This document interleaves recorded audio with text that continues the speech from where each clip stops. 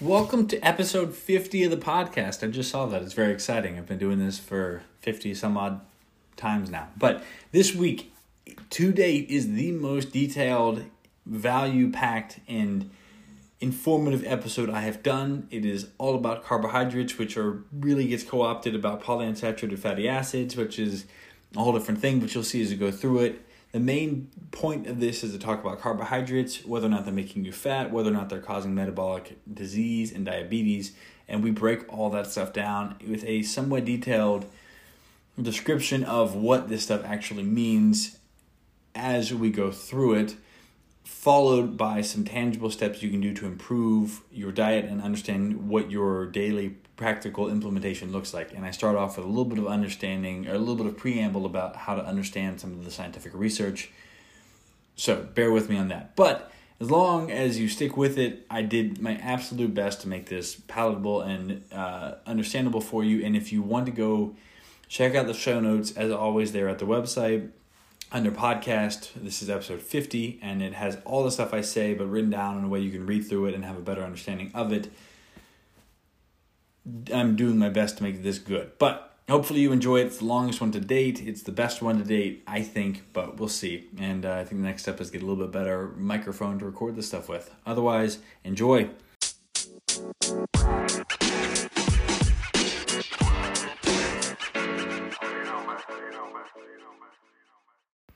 Hello and welcome to another episode of the Average to Athletic podcast. My name is Graham and I'm your host.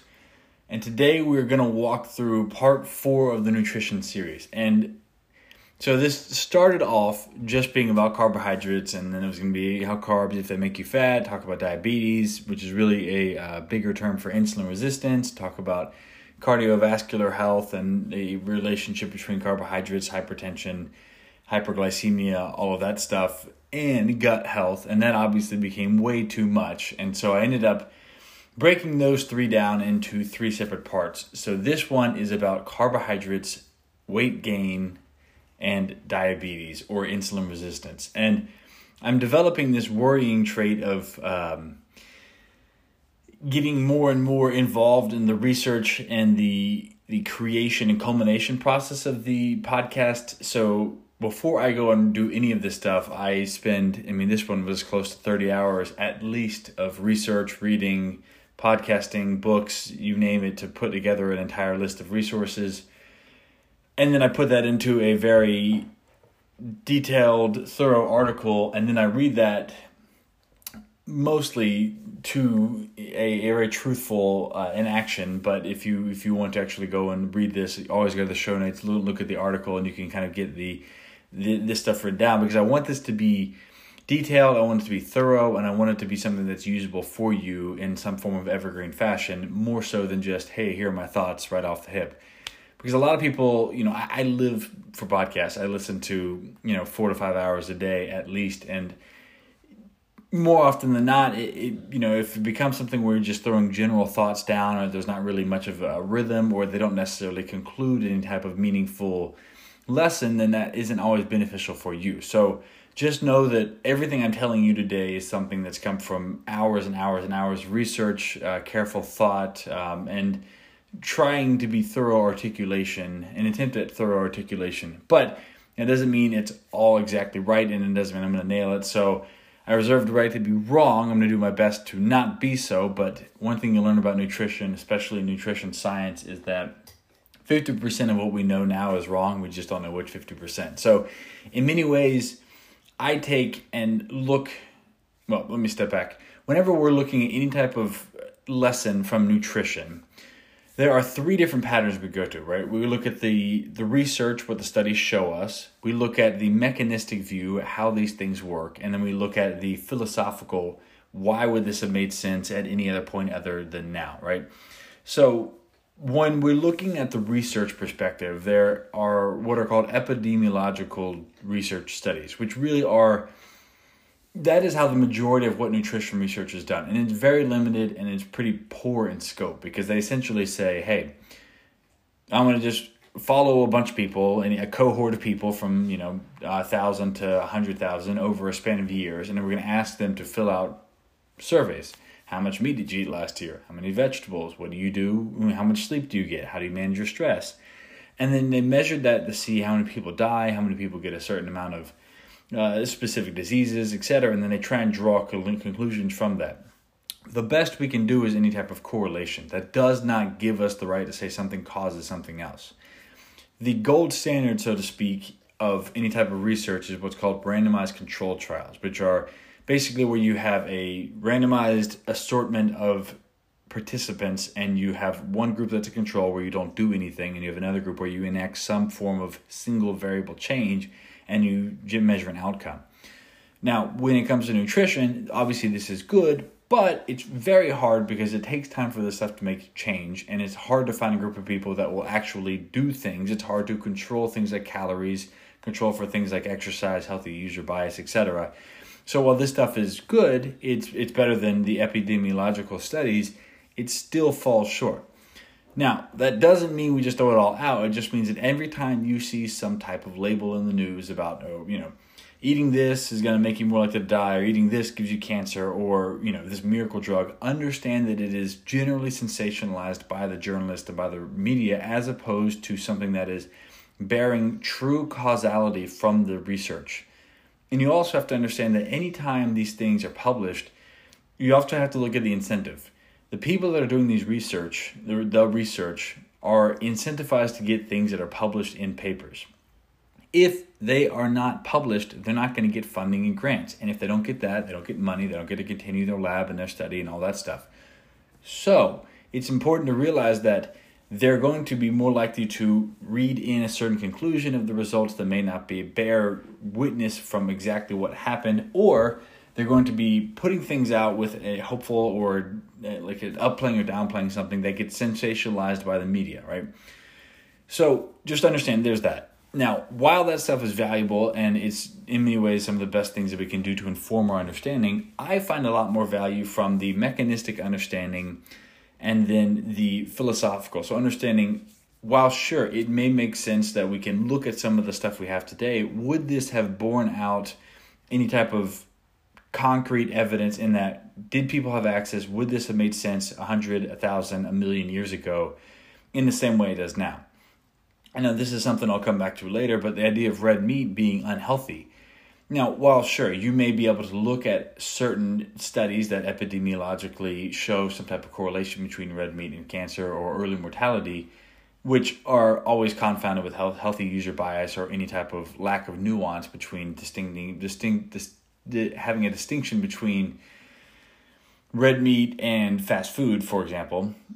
But the question I would ask is, people have eaten red meat for thousands, if not millions of years as part of being hunters, gatherers, that we cultivated and lived and followed ruminant animals. So how does the idea that red meat gives us cancer bear out in the larger scale when we developed by eating that? We evolved with this as part of our diet. That's one example of something from a philosophical perspective, just to think about how this stuff bears out in our history.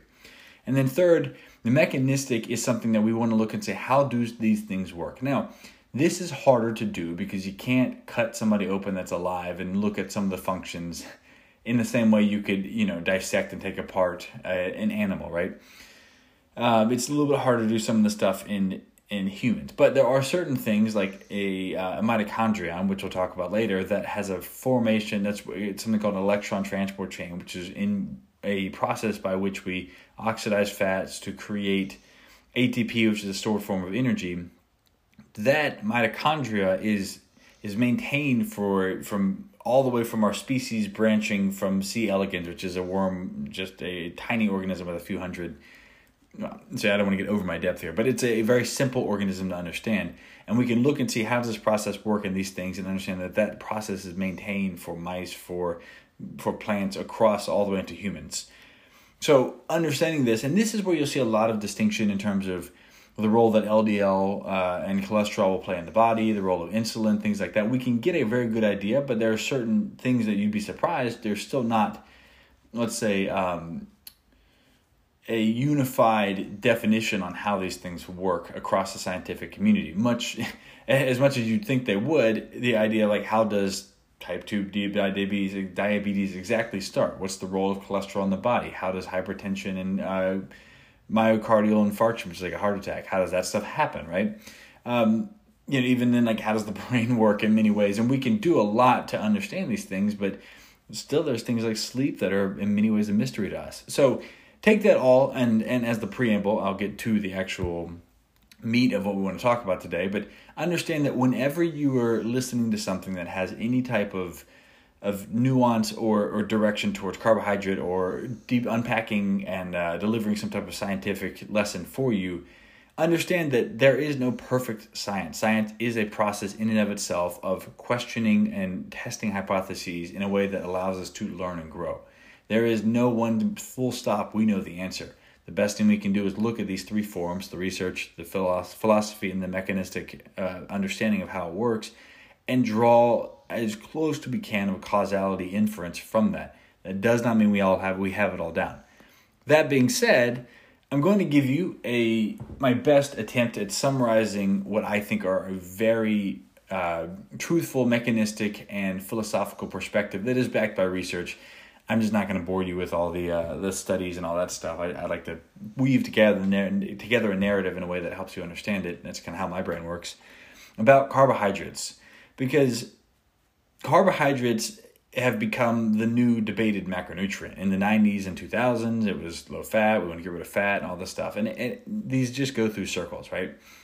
And it's become part of the cultural lexicon to blame carbohydrates for everything from causing diabetes to the extra 20 pounds of body fat in your midsection. I promise you've heard someone say, it's all the carbs you're eating. It's like, but what does that actually mean? How much of that is actually factual? So in this article or podcast, depending on how you're consuming it, I'm going to break down the entire conversation into something that's hopefully palatable, pun intended, and full of useful information so that you can have a better understanding of the role that carbohydrates play in the body. So to paint the big picture up front for you, or I guess at this point, so at the end of the first quarter, I'll try to summarize this whole article here. So put simply, carbs do not cause diabetes. They do not make you fat, and they're not the sole cause of metabolic dysfunction, which is another way of saying insulin resistance. Carbs are also not essential for survival. While there are essential fatty acids and essential amino acids, which are the building blocks of protein, there is no such thing as an essential carbohydrate. Ultimately, pathological insulin resistance, which is what happens with hyperglycemia and leads to diabetes, metabolic dysfunction, and cardiovascular disease are caused by caloric overfeeding from processed carbohydrates and excess polyunsaturated fatty acids in the presence of a sedentary lifestyle. Now, if you want to take me at face value, you're good to go. The big picture here is that carbs, it is not as simple to say just don't eat carbs. And I'm going to break all this stuff much further over the course of this podcast. But if there's one thing you can take away from, it's that the unholy triad of metabolic disease is processed carbohydrates, refined fats, mainly omega-6 polyunsaturated fatty acids, and sedentary lifestyle. My goal in this is to help you understand that carbs are not bad, and the solution is not as simple as eating a low-carb diet. Though, we'll get to why that might be a beneficial thing for you. But first, let's start about defining what we even mean when we're talking about carbohydrates. Because before people even start talking about this, more often than not, people are talking past one another. You get people that are in the low-carb, keto, carnivore camp that are like, carbs are bad. And then you get people that are in the high-carb, let's say maybe plant-based, high-carb, low-fat camp that say carbs, processed carbs and sugar. It's like, what are we talking about here? And at the end of the day, most, let's say, perspectives on any type of nutrition agree on these main things. And I'll come back and define what polyunsaturated fatty acids are for you shortly, so don't get caught up on the fact that sounds fancy, because it's really not. But let's talk about carbs first. So carbs are one of three macronutrients, fat and protein being the other two. Essentially, they are simple sugars grouped into different combinations. So think of it like Legos. While you can stack a bunch of Legos together to make a more complex configuration, like a stadium or a Battlestar Galactica, any of those Star Wars things, I'm not as nerdy as I want to be, so I can't even remember what the Star Wars ships are called, so we're going to just ignore that. But whether you're taking the individual Legos and you're making a more complex configuration, the building blocks are always the same. right? When it comes to carbs, each Lego is a monosaccharide, or the basic simple sugar. That's the fancy word. So complex carbs are just bigger Lego structures. So that's the difference between like whole wheat and white bread. People say it's a complex carbohydrate, or there's good carbs and bad carbs. All they're saying is that these bigger Lego structures, so to speak, they're all digested down into the same single Lego units to be absorbed and metabolized in the body. The big distinction here is that these big complex, big whole wheat fiber and all this stuff, they're just bigger structures, but they still break down to the same thing. It just takes longer to do, right? After they're broken down, they're then directed for use in certain tissues or packaged for storage. Now, the big distinction I want to make up front is that there's a world of difference between processed carbs and the carbs that are found in whole foods. Now, processed carbs have been refined or manipulated to strip away the intrinsic components that would otherwise make them less palatable. In other words, carbs found in like whole food sources are packaged with fiber or protein or some form of a grain that slows down or limits the digestion. Like, think about plain rice or quinoa or plain broccoli, stuff like that. It's pretty hard to overeat that stuff, right? Refined flour or sugar, for example, on the other hand, are highly digestible. They've literally been broken down. They've been stripped of all these things that otherwise make it less palatable. And while that may sound like a good thing for your body in terms of how digestible it is, your body did not evolve with these food sources, right? These refined and processed food sources. And as a result, the normal satiety and digestion signaling pathways that would typically limit overconsumption and direct proper absorption are disrupted, resulting in increased insulin activity and weight gain. Meaning that the way your body would have normally processed this stuff, those typical signals are not there. It's like if you're driving down a road and someone's taken off the marking on the road and the street signs, the thing that would slow you down or like keep you intact and from running off the other side of the road, they're not there. So you just kind of eat a lot of them and don't even realize you're doing it. So put simply, while refined carbohydrates taste good and can play a potential role in athletic performance that uses glucose as a substrate for energy, these foods have no place in your diet from a typical day-to-day perspective, right? And we'll talk about the athletics perspective later on, but whole food sources of carbohydrates are a different matter. They are fine to eat in moderation, assuming that they don't cause negative side effects or otherwise limit your ability to get nutrition. Meaning, if you don't have some type of celiac disease and bread is okay, then you can, that's one source, right? But if you have problems digesting any type of like specific plant matter, a lot of fiber or gluten or corn or soy, whatever these things are, that's a confounding factor that would throw off whether or not you should eat that carbohydrate. Now, the bigger issue is that most people do not understand the root causes of pathological insulin resistance, metabolic dysfunction, cardiovascular disease, and systemic inflammation. And as a result, they just blame carbs. Now, while an excess consumption of carbs is part of the equation, it's not that simple. So let's break that down. Now, first we're going to tackle what pathological insulin resistance means. And before we jump in, let's get a better understanding of what insulin is. So insulin is a hormone that's produced by the pancreas. It is commonly referred to as the hormone of storage, in that it helps to store energy from the blood. Now, even though that's the main thought, like kind of its landmark and understanding for what it does, insulin has several other roles in the body. Now, primarily insulin functions as an anti-catabolic signal that it prevents the breakdown of tissues. Think anabolic steroids are building up. Catabolic is breaking down. So anti-catabolic is the prevention of breaking down. Now, I know you think, why would you call it anabolic? Because it's not actively building anything. It's just preventing things from falling down, right? So if you look at a retaining wall, that's not building anything. Well, it's not creating anything more. It's just holding things in place. Now, insulin, the first and foremost job of insulin is that it is tasked with ensuring that there's always some form of energy available, right? Not too much and not too little. Now, insulin is released in response to rising levels of glucose in the blood. Now, this generally happens when carbohydrates are broken down, but it also happens at a lower level when you eat enough protein. Now, remember, proteins are made out of amino acids, and there are certain amino acids that are called glucogenic, which means that they are metabolized similarly. I think the Krebs cycle, if I'm getting my biology correct, they're metabolized similarly to carbohydrates, and so they are glucogenic, meaning that they are used for gluconeogenesis, which is a process of making glucose from other substrates, and that can trigger insulin. Now, insulin works in a 4 or 5 part series, depending on how you count count the stages. So stage 1, at low levels, insulin inhibits glucagon release from the pancreas. And glucagon is a hormone that promotes the breakdown of stored glycogen in the liver to glucose. Meaning, if you don't have any glucose, your pancreas would release glucagon and say, hey, break down some of that stored stuff. We got some of those stocks or bonds or whatever you have. We need some more money, so they're going to break it down and release it. If you have glucose, you don't need that. So first, insulin stops that. Second, at higher levels of insulin release, so once it gets triggered, insulin inhibits gluconeogenesis at the liver. Remember, gluconeogenesis is the creation of glucose from a non-glucose source. So that's from free fatty acids, which are the breakdown of fats, or amino acids, specifically the glucogenic ones.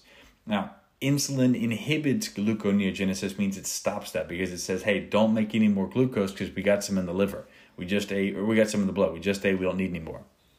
Third, and this could be third and fourth, insulin moves out into circulation and acts as an anti-catabolic agent for muscle and fat tissue. Remember, anti-catabolic prevents the breakdown. Essentially, it prevents breakdown of muscles into amino acid and adipose tissue into fatty acid. And the breakdown of fat is called lipolysis. So it stops those. It says, muscles, don't break down. We got it. It says, fats, hold on to your fats. We don't need any more. So remember, insulin is tasked with making sure there's some energy available. Not too much, not too little. And finally, once levels are sufficiently high, meaning there's enough glucose in the blood, insulin acts to promote glucose uptake into the fat and muscle cells. So once it's clear that, okay, we got a lot of this stuff, at first it's like, hey guys, we're good, we don't need any more. And then it says, okay, we got a lot, now let's get rid of this stuff. It goes around and says, hey, fat cells, muscle cells, here, take this stuff. We're good to go. You need to store this because we need it out of the blood. Now, this is when the glucose floating around the blood is pulled out for storage. So those are the 4 or 5 part series that insulin does. Now, in low-carb diets where glucose is not supplied from the food source, the body responds by switching into a state of what's called physiological insulin resistance. Remember, it's different than pathological, physiological insulin resistance or glucose sparing. So now, understand this is not the same thing as pathological insulin resistance that leads to hyperglycemia, which is chronically elevated blood glucose levels, and increased risk of diabetes and cardiovascular disease. It's very different. Glucose sparing, remember the physiological insulin resistance, is generally a positive phenomenon that occurs when carbs are scarce, as in when you're fasting or you're in a low-carb diet. Now, why would you want to do this? Well, certain organs and tissues prefer carbohydrates as their main fuel source, like the brain, the testes, the red blood cells, and I believe the kidneys, but don't quote me on that. So our body has the capacity to create glucose from non-glucose fuel sources like fat and protein through a process called, good memory, it's gluconeogenesis. Remember, that's where we're making glucose from these non-glucose sources. Now, when dietary sources of glucose are low, cells, so mainly the muscles, this is mainly something that happens at the muscles, that can function off of non-carb sources will do so in an effort to spare this newly created glucose for the cells that require it. Hence the name glucose sparing. Now, most of the muscles will function off of fatty acids, so that's where you become fat adapted and you're eating fats. Your muscles can function off of that. And so that's where they'll say, hey, other people need it. I'm good to go. I got another food source. So I will spare the glucose for the other things. Now, this physiological insulin resistance is an adaptation that allows for greater resiliency in periods of food scarcity. On the other hand, pathological insulin resistance, which is not what you want, that is a negative situation that occurs from 2 major pathways. So, 1, it could be widespread systemic inflammation, and 2 is the unholy triad that I mentioned earlier. Remember, that's refined carbs, excess polyunsaturated fatty acids, and a sedentary lifestyle. So and the other thing too is we're not all dealt an even hand genetically. So different people have different levels of tolerance for how much fat they can accumulate before becoming pathologically insulin resistant. For example, Caucasians are able to handle a significant amount of body fat before their adipose tissue becomes dysfunctional, but people of Asian descent, on the other hand, have a much lower tolerance, meaning just because someone's overweight doesn't mean that their body is insulin resistant in a bad way. But just because you're underweight doesn't mean you can't also develop this. So it's, understand that this stuff happens and it's not as simple as just say, hey, look at you, you're overweight, you got this problem. there are other things going on if you're overweight, but it's not as simple as that. But in general, it's almost always safe to assume that if you're carrying extra body weight or your blood sugar is high, you got some type of systemic problem that's going on. So let's talk about the first case, a prolonged systemic inflammation. So the body switches into glucose-sparing mode, meaning it's not taking up, mostly in the muscles, not taking up glucose, but this is across the board. All cells, so the fat cells, the muscle cells, and the liver are trying to not take glucose so that you can spare it for the immune system. Now, while this is helpful for short-term infections and disease, this becomes a recipe for disaster when it comes to autoimmune disease, environmental toxin exposure, chronic stress, or metabolic dysfunction. Essentially, the body is in overdrive mode, and it creates excess glucose to deal with a prolonged situation that is not evolutionarily consistent. Now, this eventually leads to weight gain, sick or unhealthy adipose tissue, and self-propagating scenario where the cells become less and less responsive to insulin, because the hyperglycemia and type 2 diabetes that happen in response to this is an unfortunate consequence of your body's best efforts to fight off an enemy caused by our modern diet and lifestyle. Meaning, unless you're like sick and you have some long-term thing like cancer or something that's basically killing the body, there is not a situation where let's say you would be in this chronic state of stress, or you'd be chronically exposed to toxins or something like that your body's always having to deal with. That's where your body, even in the best of effort, is just always going. And it's when you get some type of adrenal fatigue, you get some type of just overwork, and your body can't keep up with it anymore. And this hyperglycemia that results is an unintended consequence, right?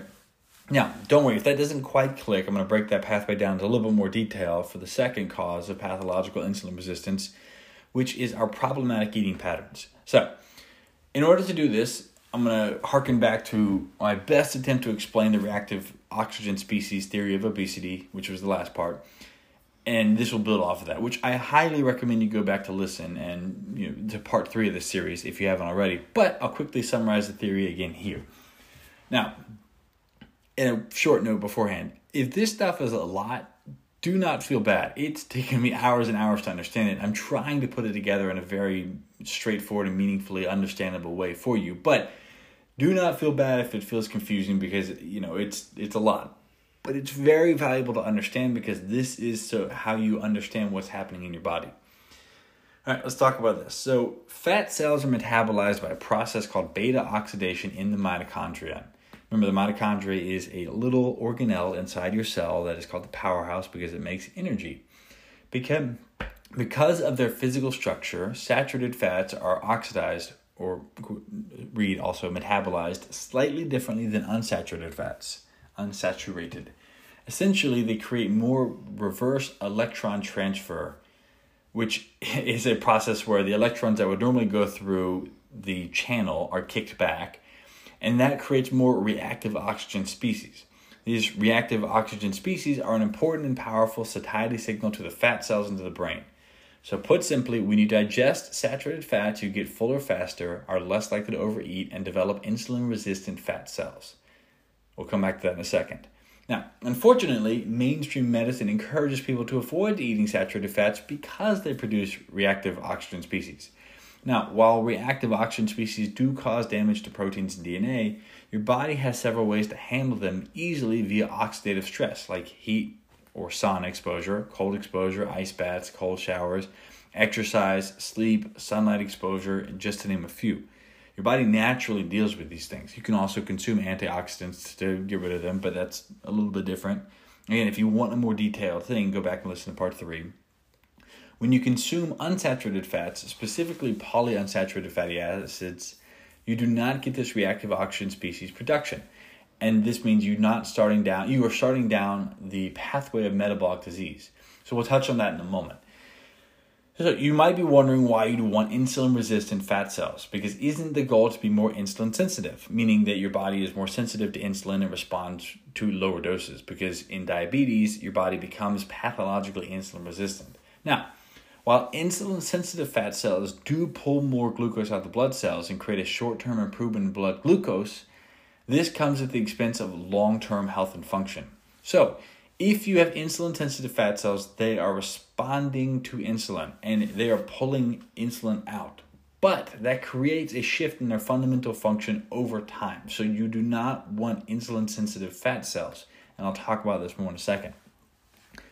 Only saturated fats create the reactive oxygen species that signal for insulin-resistant fat cells. Polyunsaturated fatty acids do not have this effect, meaning that fat cells stay insulin-sensitive. Remember that the third function of insulin is to prevent catabolic activity at fat and muscle cells. This means that if a fat cell is sensitive, also understand responsive to insulin, it will stop releasing fatty acids. It's still absorbing glucose, but it's no longer releasing fatty acids via lipolysis. This means that the fat cell is getting bigger, and you don't want that. Now, if a fat cell is insulin resistant, it will continue to release fatty acids regardless of whether or not the glucose is present. The fat cell is still taking up glucose, but it's not getting bigger because the fatty acid release is matching or exceeding the uptake. Now, if that doesn't make sense, do not feel bad. This analogy will help you understand. Think about it like a sink. The water from the tap is running, and as long as the drain is open, everything is great. Insulin acts like a plug, however. If the fat cell is insulin sensitive, the plug stops the outflow of water, the sink overflows. If the fat cell is insulin resistant, the drain stays open, the water flows out. So the tap is always running. You are always absorbing glucose at some level. That's what, even if you have diabetes, in people with diabetes, the fat cells are still actually absorbing more glucose. The question is whether or not that what they're absorbing, if the energy can also leave. And if you have a closed environment like a cell, it can only get so big. If the fat cell is responsive to insulin, it plugs the drain. If the fat cell is not responsive to insulin, it keeps the drain open, and we're all good. Now, this is where things run off the rails. In the scenario where the adipose tissue, or the fat cells, are insulin sensitive and are not releasing fatty acids because, remember, the sink is plugged up, insulin has stopped the outflow. Why would it do that? Is a good question, because remember, it's preventing the catabolic activity of breaking down fat cells, because it's saying we've got plenty of energy in the blood, we don't need any more. So it says fat cells, stop releasing fatty acids. And so they do, because they got it in there. And this is what I'm getting at, is this is why people will say if you cut out your saturated fat, your blood sugar goes up and it gets better, but it's a very short-term thing. Now, if the sink is plugged up, these fat cells keep getting bigger and bigger because they're not releasing it, but they're still uptaking. At a certain point, they pop. Just like the button on a pair of jeans is getting stretched further and further, the cell can no longer absorb more, and it starts to spew out fatty acids. The problem is that the fat cell is now sick, and it's also interfering with normal hormone signaling. Adipose tissue is hormonally active in that it can create signals that dictate hunger, satiety, and metabolic activity. When these cells become ill, these normal mechanisms are disrupted as well. The fatty acids that leak out of these fat cells are delivered to the liver, which operates on a supply-driven basis. If stuff is showing up, it needs to be dealt with. So instead of accumulating amino acids and free fatty acids, which are more acidic and they're more toxic to and accumulate than excess glucose, the liver converts those into glycogen to be stored, or glucose, because it's just a less toxic form to be circulating around the blood. Now, remember, insulin would be preventing gluconeogenesis, which is taking these fat cells and making them into glucose. That's what insulin is doing. So it's telling the liver to not do it, but the liver is saying, hey, we just got to deal with this stuff because it's showing up. Now, it's important to remember that this is all happening in the unholy triad, generally in sedentary individuals. If the body was moving and actually burning stored glycogen, if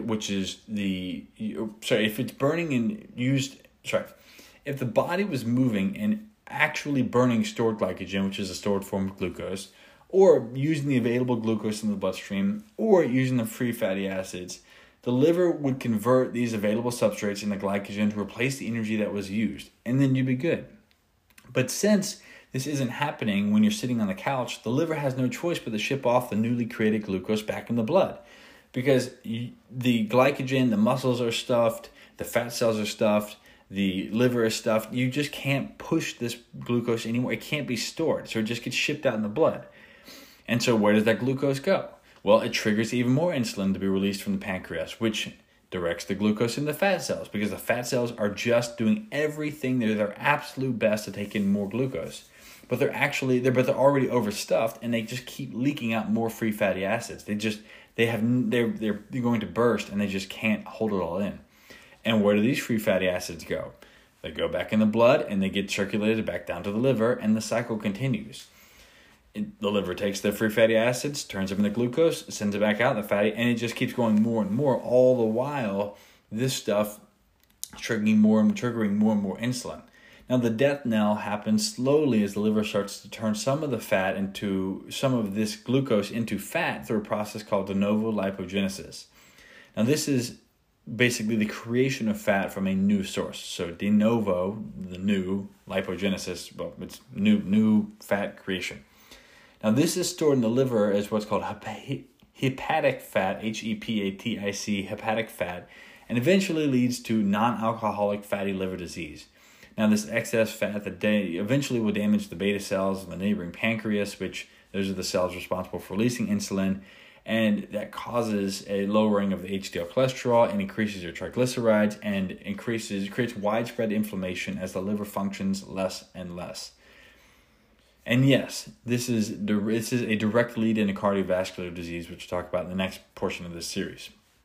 Now, understand that little by little, your body is starting to fall apart, and we'll talk about where the glucose is coming from. But while this is all happening, you are getting fatter.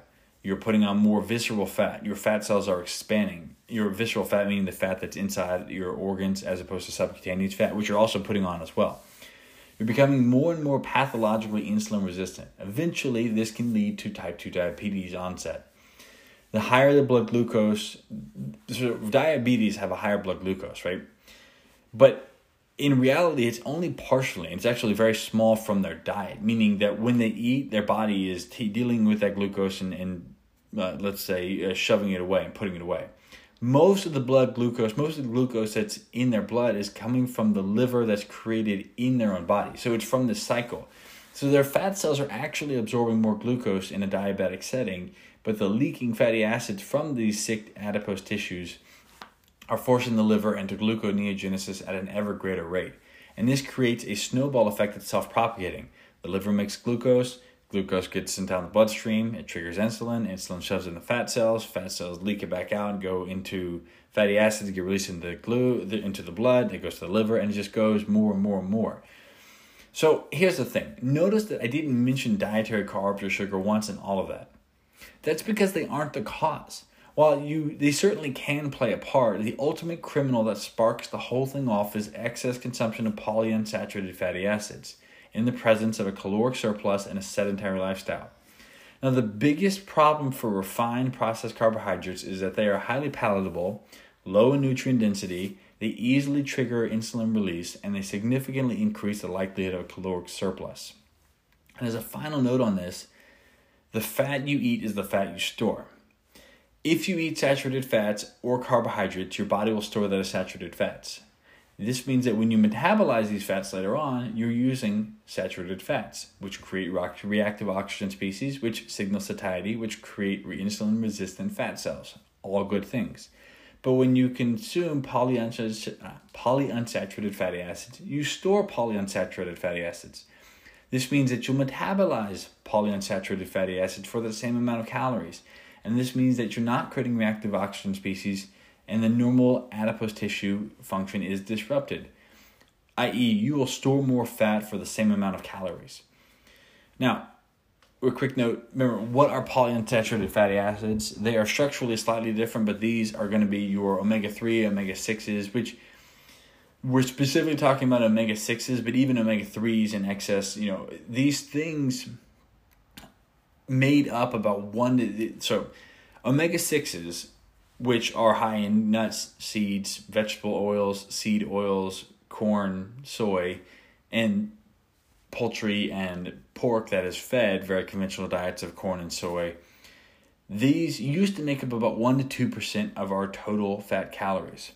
Now, we're going to talk about the solution for this in a second, because the solution is simple. It's avoiding excess polyunsaturated fatty acids. Now, These are required by the body, of course, but only in small amounts. So in practicality, the best thing you can do is to avoid any excess that doesn't come from a naturally occurring source like eggs or meat. Generally speaking, as long as you avoid vegetable and seed oils, you're winning the battle. Now, while this perfect storm of excess polyunsaturated fatty acids, caloric surplus from processed carbs, and sedentary lifestyle would have been close to impossible to achieve at any point in human history, it is far too common now. And I'm sure you're reading this and thinking, or listening to this and thinking, just stop eating and go work out or something. And you're not wrong. The problem is that we don't have the luxury of this cellular play-by-play as it's happening. Because food is so emotional and so easily available, it's become far too easy to dig a hole that's difficult to get out of. Especially when the very foods we're told to eat, i.e. healthy vegetable oils and seed oils, are actually the root cause of the whole scenario. And I know you're listening, like, this is supposed to be about carbs and it's still polyunsaturated fatty acids. It's because carbs get blamed for a lot, but they're not the mainstream culprit. And so you might be thinking, why isn't the mainstream narrative on these polyunsaturated fatty acids that are really high in vegetable and seed oils changing? And that's a great question, which I don't know the answer. I don't know why it's so difficult for people to look at things from a different light and say that whatever's happening is in our major mainstream diet and nutrition is not doing us any good. I was just reading an article the other day saying that the United States is one of 3 major countries in the entire world that the average expectancy of a healthy lifespan has gone down in the last 10 years. And the other 2 have civil wars and major chaos and violent disruption in their societies. It's asinine. The United States is like, when it comes to health metrics, we are so far behind everything else and we're only getting worse. Something's got to change. And the sad thing is that the reality of most of our dietary guidelines that we were given are the result of, as we talked about at the beginning, these questionable epidemiological studies, backroom deal making in between people who, like they have a specific type of, let's say, monocrop subsidies that are happening and they want to continue that, or they're, trying to, let's say Coca-Cola paying researchers to push and show that fat's a problem instead of sugar. I mean, like, it's crazy when you start to think about some of this stuff. And I don't want to sound too conspiratorially minded, but there's a lot of money that goes into making these dietary guidelines for us. And past that is a lot of ideological thinking that's frankly plant-based. So, like, plant-biased, I should say. So the vegetable and seed oils are a replacement for the saturated fat that's typically coming from animal foods. And if you admitted that these refined oils, meaning the refined vegetable and seed oils, aren't healthy, that would mean supporting a narrative where animal foods are actually useful and nutritious. And I'll talk more about that in the future, but for now, it's just remember, there was a time where mainstream medicine supported cigarettes as healthy. We'll talk about some of these things when it comes to like why everything is so plant biased and plant forward. And I don't want to sit here and say that vegetarian is a bad thing. It's a much better step than anybody eating the typical fare of American food. But the issue is that you see this back and forth thing where there's just no leeway to say that animal foods or animal fats are healthy. And therefore you have to do everything you can to bend over backwards and say, well, vegetable and seed oils are working. They're doing good. We need to eat less meat. That's the problem. People are eating less meat. The problem is that we're getting worse and less healthy, and it's not solving the problem. So if you were to find yourself in this downward spiral, or you at least understand that you're not handling insulin well, what can you do? Well, first, let's understand that this process didn't happen overnight. It will take time for your body to heal. But the good news is that in most cases, you can absolutely recover. The first step is to stop digging yourself into a hole. And now my first recommendation to do that is to cut out the excess polyunsaturated fatty acids so that your adipose tissue can start to function properly. This means absolutely no vegetable or seed oils, no corn, no soy, and minimize pork and poultry that have been conventionally raised. And also stay away from nuts and seeds to start too. Now, what do you replace these with?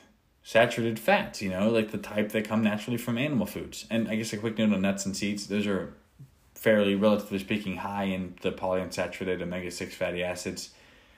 But we'll come back to that in a later part. Once you've got that down, you absolutely have to get rid of the processed and refined carbohydrates. I'm talking sugars, wheat, sodas, juices, and all the other processed junk that shouldn't be in your pantry. This not only removes the most insulin-triggering foods from your diet, but it also will go a long way towards getting you out of the chronic caloric surplus. And what do you replace these with? Real food. I'm a big fan of animal-based foods like meat, fish, and organs, but even basing your diet off mostly vegetables and fruit would be a huge step forward. And finally, you have to start moving. Literally, get off the couch and go for a walk. While the biggest battle is fought in the kitchen, you have to start using the stored glycogen and energy excess in your body, or else you will stay stuck in the cycle of high blood sugar and overstuffed fat cells. No, this does not mean that you have to start crushing high-intensity workouts on day one. Your goal is to incorporate movement consistently throughout the day that will get your blood flowing without pushing you to an exertion that will hike your hunger and lower your metabolism later on. Now, while I'm sure this may sound like a lot, it's a necessity if you want to prevent irreparable damage. And yes, this will take time. While you'll likely start feeling better after you bust through the cravings and desires in the first few weeks, it'll take months, potentially years, for your body to fully heal and reclaim your ideal level of metabolic health. The most important part is that you stay consistent with whatever you do. Even if you quote-unquote mess up, keep showing up daily and you will see results eventually. So why do we eat so many carbs anyways? We're finishing up. I know, I promise. We're on the back half, the back nine of this long thing, but this is a little bit more tangible take-home steps. So why do we eat so many carbs anyways? Well, the simple answer is that they are cheap and easy to produce. While the ability to farm and produce food that's scalable and easy to store solved the problem of starvation and famine that has haunted humanity for all of existence, this convenience came with its own problems. Over the years, we became more efficient at harvesting these crops, developing huge swaths of land for growing one single crop at a time, and we created a bunch of pesticides to fight off insects and little rodents. The pressure to make more for less stripped the soil of nutrients and ushered in the advent of genetically modified organisms, resulting in an ever-increasing availability of low-quality foods. This abundance opened the door for new scientific projects like high-fructose corn syrup, vegetable and seed oils, and cheapened alternatives to real food. And in the last few hundred years, these options have slowly replaced whole food and animal-based products that had filled our diet for the last several million years. And now the government recommends 7 to 11 servings of whole grains each day, as if whole wheat bread is an essential nutrient. The food pyramid has become it's absurd. It's absolutely ridiculous that it's become a ridiculous suggestion that has led millions of people down the path of metabolic disease and insulin resistance. So why has this plant-forward ideology become the major narrative from the so-called health experts? The reality is that there's a strong anti-animal bias that's pushed from proponents of a plant-based diet that use health and sustainability arguments to further their cause. Now, I know what it sounds like, and at the risk of sounding conspiratorially minded, go Google health foods and tell me how much red meat you see on the image search. Just type in, pause this, go to your phone, go to Google, go to images and type health foods. You will see nothing but vegetables. The reality is that the standard American diet is plant-based. People have cut out meat, especially red meat, at higher and higher quantities. Americans are eating their whole grains and their whole wheat bread. And what has it gotten us? Close to $1 trillion each year in spending on preventable diseases. The science and research do not back up the perspective that an animal-based eating pattern is unhealthy or a tax on the environment. Regardless of how much data massaging goes into the studies, these things are not shown. At the end of the day, whatever diet you choose to follow is a big step forward from the usual junk food and mindless eating that most people engage in. There is absolutely nothing wrong about a high-carb diet, but it doesn't make it an ideal eating pattern. Even if you're one of the rare individuals who doesn't suffer from food sensitivities, it's hard to get all your nutrition in. The point in case here is the fact that you need fat to absorb several key vitamins, like vitamins A, D, E, and K. And if we look at our human evolution in relation to the foods that we relied upon, plant foods were really a fallback food that we consumed when animal foods weren't available. So I'm sure some people will say, well, that's not true. I can't believe that. I like my vegetables. And, maybe some people, I would be surprised if you still put up with me at this point if you are a vegetarian, but who knows? If that statement offends you, I'd simply like to point out that our current experience with food is highly unnatural. At no point in time before now could we walk into a food store and find a full section of vegetables and fruit available year-round. What did we do before the miracle of worldwide transportation and monocrop agriculture? Well, they certainly didn't have access to mangoes in Canada in the winter. They didn't have access to many plants at most places at most times of the year. Now, that's not to say that carbs can't play a valuable part of a whole food, nutrient-dense diet, but this luxury is a modern convenience that's when compared to our evolution as hunters and meat eaters. So, the question then becomes, how many carbs should you eat, and what does excess mean? Now, these are great questions that are best defined at the individual level. While there are a lot of people who can eat a high carb diet from a whole food based source, and I just happen to be of the opinion that carbs are best earned. If you're carrying around 15 pounds or more of unwanted body fat, or you're sedentary, or you're pathologically insulin resistant, which is the bad one, then simply put, you don't need carbohydrates. But now, before I sound too dogmatic, I'm going to break down two different scenarios. So you could do the high-low macronutrient, or you could do the mixed macronutrient. And just so you know, I will come back and deal with the entire philosophy around food, why we eat what we eat, what healthy means in part 6 of this, which is now going to be a 7-part series. But I will come back to that. So, just bear with me for now. So option 1, let's talk about a high-low macronutrient diet. So you can eat a high saturated fat, very low carb diet, or a high carb, very low fat diet, and see big improvements in your blood lipids, your insulin tolerance, and your overall visceral fat levels. If this is in a caloric deficit, you will achieve those health improvements while also losing weight. And if it's in a caloric excess, you'll still gain weight, muscle if you're exercising, and subcutaneous fat if you're sedentary. But from a metabolic standpoint, your body processes these high-low macronutrient diets very well, and that the metabolism increases to use up the excess effectively, either as energy or for storage. Now, what I'm saying there is, if you eat high carbs, very low fat, your body will ramp up and you will burn more carbs. If you eat high fat, low carbs, your body will ramp up and burn more. So you're not storing this stuff as visceral fat, which is all the fat we talked about. Those fat cells are not the subcutaneous fat. That's kind of like just the benign fat that's under your skin that's not really like attractive. Visceral fat is the hormonally active stuff that's in and around your organs. So that's a big distinction to make. I probably should have said that earlier, but better late than never. So please note that if the high-fat diet is based predominantly off of polyunsaturated fatty acids, you will likely overeat, and you will still have the problems with your insulin sensitivity, visceral fat profile, and body composition. In excess, these are the root problem of dysfunctional adipose tissue. And if the high-carb diet is based off of now we're on the high-carb. If your high-carb diet is based predominantly off of processed and refined carbohydrates, you're likely going to run into problems with inflammation in the gut, the brain, and the skin, while also overeating and putting on significant subcutaneous fat. Most of the preservatives and the things that we put in these junk foods and snack foods, and even like the high fructose corn syrup and all that stuff, A, they're going to be packaged with some type of polyunsaturated fatty acids to keep them more self-storable, but B, those things are what cause problems for your digestion.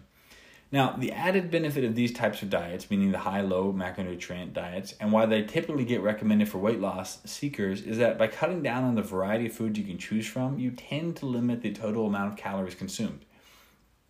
So when people have fewer options, like if you're only eating fats or you're only eating fat and protein or carbs and protein, you're just less likely to overeat, which means that it's easier to maintain a caloric deficit, which means that you're going to be more likely to lose weight. Now, this simply means that a low-carb or low-fat diet is not special for weight loss, other than the fact that it makes it hard to overeat. But from a metabolic and health standpoint, as long as you're not eating a bunch of processed carbohydrates or a bunch of polyunsaturated fatty acids, those things are going to work very well for your overall metabolic health. And they may be required for you to heal. So if you are in a sick or a poorly functioning place, you might be best off doing a very high fat, low carb, or very low carb, high fat diet. The question is just what is the best context for you, and I'll come back to that in a second. Now, option 2 is a mixed macronutrient diet, which is kind of a quote unquote balanced diet of carbs, fats, and proteins. Now, this is where you really have to be mindful of the total type and amount of calories you're eating. So if you're keeping your total calories in balance or in a deficit, you can have really whatever ratio you'd like. But in a caloric surplus, without some type of muscle engagement, meaning you're actually burning off the stored glycogen, you're going to start putting on weight quickly here. Now, basically, you're asking your body to both metabolize and store two different types of energy sources at the same time. In nature, carbs and fats are rarely present in the same food sources. One of the few exceptions is the mammalian milk, which is inherently designed to override satiation signals and help babies gain weight because they're little and they need to gain weight. Cute little babies. In our modern world, if you're eating excess polyunsaturated fatty acids, this is exacerbating the problem by creating insulin-sensitive fat cells that are simply storing more polyunsaturated fatty acids. The glucose increase from carbs will cause an insulin spike that shoves the blood glucose into adipose tissue while the insulin-sensitive fat cells stop releasing fatty acids.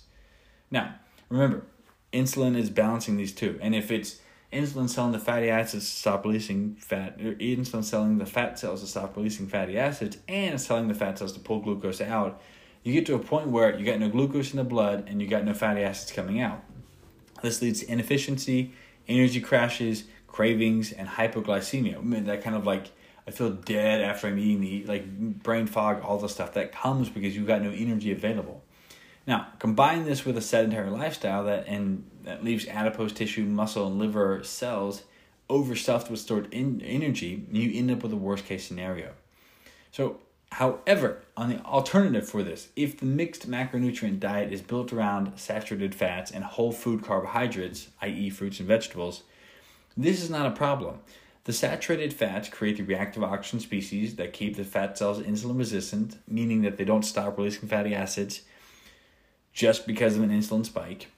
And the whole food carbs are harder to overconsume since they're packaged with fiber to slow down digestion and increase satiety. This means that you're less likely to overeat and your body can utilize these substrates efficiently without energy crashes and metabolic dysfunction. So remember, if you're it's at the end of the day, it comes down to the food you're eating. If you're eating a mixed macronutrient diet and you're eating whole foods and saturated fats, you're going to be fine because it's very hard to overdo that. And as long as you're moving, you're going to be fine in general. But when you think about this stuff, if you are eating polyunsaturated fatty acids and processed carbohydrates, those things make it very difficult for you to A, moderate, and B, function in the way you're supposed to. So please keep in mind that it's all about context. If you are lean, active, and eating real foods, you can afford occasional splurges of varying magnitudes, meaning you can have some cheat meals and really get away with some ice cream or whatever you want. If you are metabolically broken, inflamed, overweight, and sick, you simply haven't earned this yet. It's no different than being in debt and wanting to buy a new car. Having nice new things is fun, but if you don't pay your bills off before indulging, you're going to have bigger problems on hand. That's a very good analogy. So if you are not functioning well metabolically, just assume that you're in debt and you get some problems and things to deal with before you can earn a cheat meal and your, let's say, your carbs, so to speak. At the end of the day, the most important decision you have to make is what type of eating style is most realistic for you to stick with consistently. And if you hate counting calories and struggle with moderation, then a low-fat or low-carb diet will likely be the best. If you are more disciplined and value variety in your diet, then a mixed macronutrient diet will work well. Put plainly, no, you do not need to be on a low-carb or keto diet to be healthy, lose weight, or function optimally. But you also don't need to have a starch or a grain in every meal. Like, I remember people, I'm like, so I have some meat and little vegetables. What starch should I have? What grain should I have? I'm like, none. You don't need that. Those things are not required. You don't need those, especially if you're not exercising and earning them. You ultimately, though, get to create your own guidelines. Outside of calories, when you're looking at this, you also have to factor in nutrient density and bioavailability, i.e. getting enough vitamins and minerals that you need to function well. So while high-carb diets can work, my biggest fear is that you won't get enough of the fats required to actually absorb many of these nutrients, like the fat-soluble vitamins A, D, E, and K. So when it comes down to it, my recommendation, this is the bottom line. When it comes down to it, my recommendation for overall health, weight loss, and healing is an animal-based, low-carb, high-fat eating style for simplicity, nutrient density, and satiety. But you probably already know that. My thought on simplicity, it's simple. You just eat a handful of foods. It covers your entire bases. It is the most nutrient-dense food, specifically organ meats, if you're really going to do, what I'm talking about. And then satiety. It's pretty hard to overeat on steak and ground beef. So another note of importance as we wrap this up is that insulin is not a bad thing. So while striving for a mostly consistent blood glucose and insulin level is a good thing, Living life through the events, through the lens of avoid insulin spikes at all times is not healthy or necessary. Ideally, you'll be able to enjoy sweet treats like ice cream or pizza in moderation in life. I mean, right? That's the goal, right? To have a little bit of ice cream, have some pizza, and not die. So when you eat these, a healthy response is a sharp insulin spike that clears out excess blood glucose and then goes away over the span of an hour or so, or less, ideally. This is your body's built-in mechanism for managing sugar. If you eat something like honey or fruit, you will have an insulin spike. Well, maybe not fruit as much. That's fructose. That's a different story. But if you have honey or some type of carbohydrate like rice, you will have a spike and it comes back down. And that's how it's supposed to work. And if you are interested, a little side note, if you're interested in really diving deep into your health, the absolute best thing you can do is get a continuous glucose monitor to wear for like a 2 or 4 week period. I just finished my first 2-week trial, and I'm going to go back and do a few more months. This allows you to track your blood glucose in real time as you respond to meals, sleep, exercise, and cold showers. Which, interesting, I learned that a 15-second cold shower has a dramatic response in lowering my blood glucose over the rest of the day. It's crazy, just even a short shower. If you're interested in doing this, NutriSense is my recommended company for doing this. The information and service you receive makes this a no-brainer and a bargain. And they have a nutritionist who works with you. It's unbelievable. I cannot encourage this decision enough. I think the 2-week, at the time I did it, was $175, so it's very reasonable in terms of the amount of stuff you're getting, because typically these continuous glucose monitors are like thousands of dollars, or you need insurance, and the doctors know to get them. It's crazy. So the issue is not the insulinogenic foods themselves, eating them every once in a while. The issue is when you make a habit out of eating them all the time. So while all carbs get broken down to the same substrates, the refined and processed carbohydrates do so much more quickly than the whole food carbohydrates. And many of these have been created in a lab, or they basically hijack your satiety and craving mechanisms so that you have a really hard time managing them without overeating. So outside of the impact that this repetitive insulin spike has, these foods are really problematic for your gut and your digestion. They cause inflammation in the brain, and they have a negative impact on your blood pressure and your cardiovascular endothelial function. Stuff we'll talk about in the future section. And I think you can see why I decided to break this up, because you probably would be going insane if we were going on down that different pathway now. But finally, I'll wrap this up with the most important take-home notes. So carb addiction is a real thing for many people. While the brain might not make structural changes like it would in a real addictive substance like a drug or something, the insulin spike mitigates cortisol release in the body and functions as a natural stress reliever. That's why the late night sweet tooth or the glass of wine is such a hard habit to kick. Ultimately though, if you really wanted to lose weight or optimize your health, you must incorporate lifestyle changes. You have to address the stressors in your life. You have to get better sleep, and you have to make more nutrient-dense food choices in your diet. The easiest way to start this is to cut out corn, wheat, soy, processed sugar, vegetable oils, seed oils. Just cut those out. If you do that in the context of adding activity to your daily routine, start with small walks, you are well on your way to a brighter future of vitality and optimal health. And yes, while these changes are not easy, it truly is that simple. All right, that is all I will entertain you with or bore you with, whatever your perspective is for today. I'm going to dig deep and go back into the endothelial function and understand the cardiovascular side of things for the next portion. But if you got value from this and you enjoyed it, please subscribe, leave me a review, and share this with someone who would otherwise benefit from this. It took a lot of time and effort, which I'm happy to do, but it's always nice to know that it's reaching people who otherwise need it. Apart from that, if you do have any questions or want to implement this in your own life, I am a nutrition coach, and I do a lot of work with people that are in these same situations and trying to improve their overall health and their vitality and their metabolic function. If you're interested in that or have any questions, shoot me a message via email at admin@grahamtuttle.com, GrahamTuttle.com, and I would love to talk to you more then. Otherwise, thank you so much for listening. I appreciate you and your time. Share this with someone who needs it, and I will talk to you again sometime soon. Take care.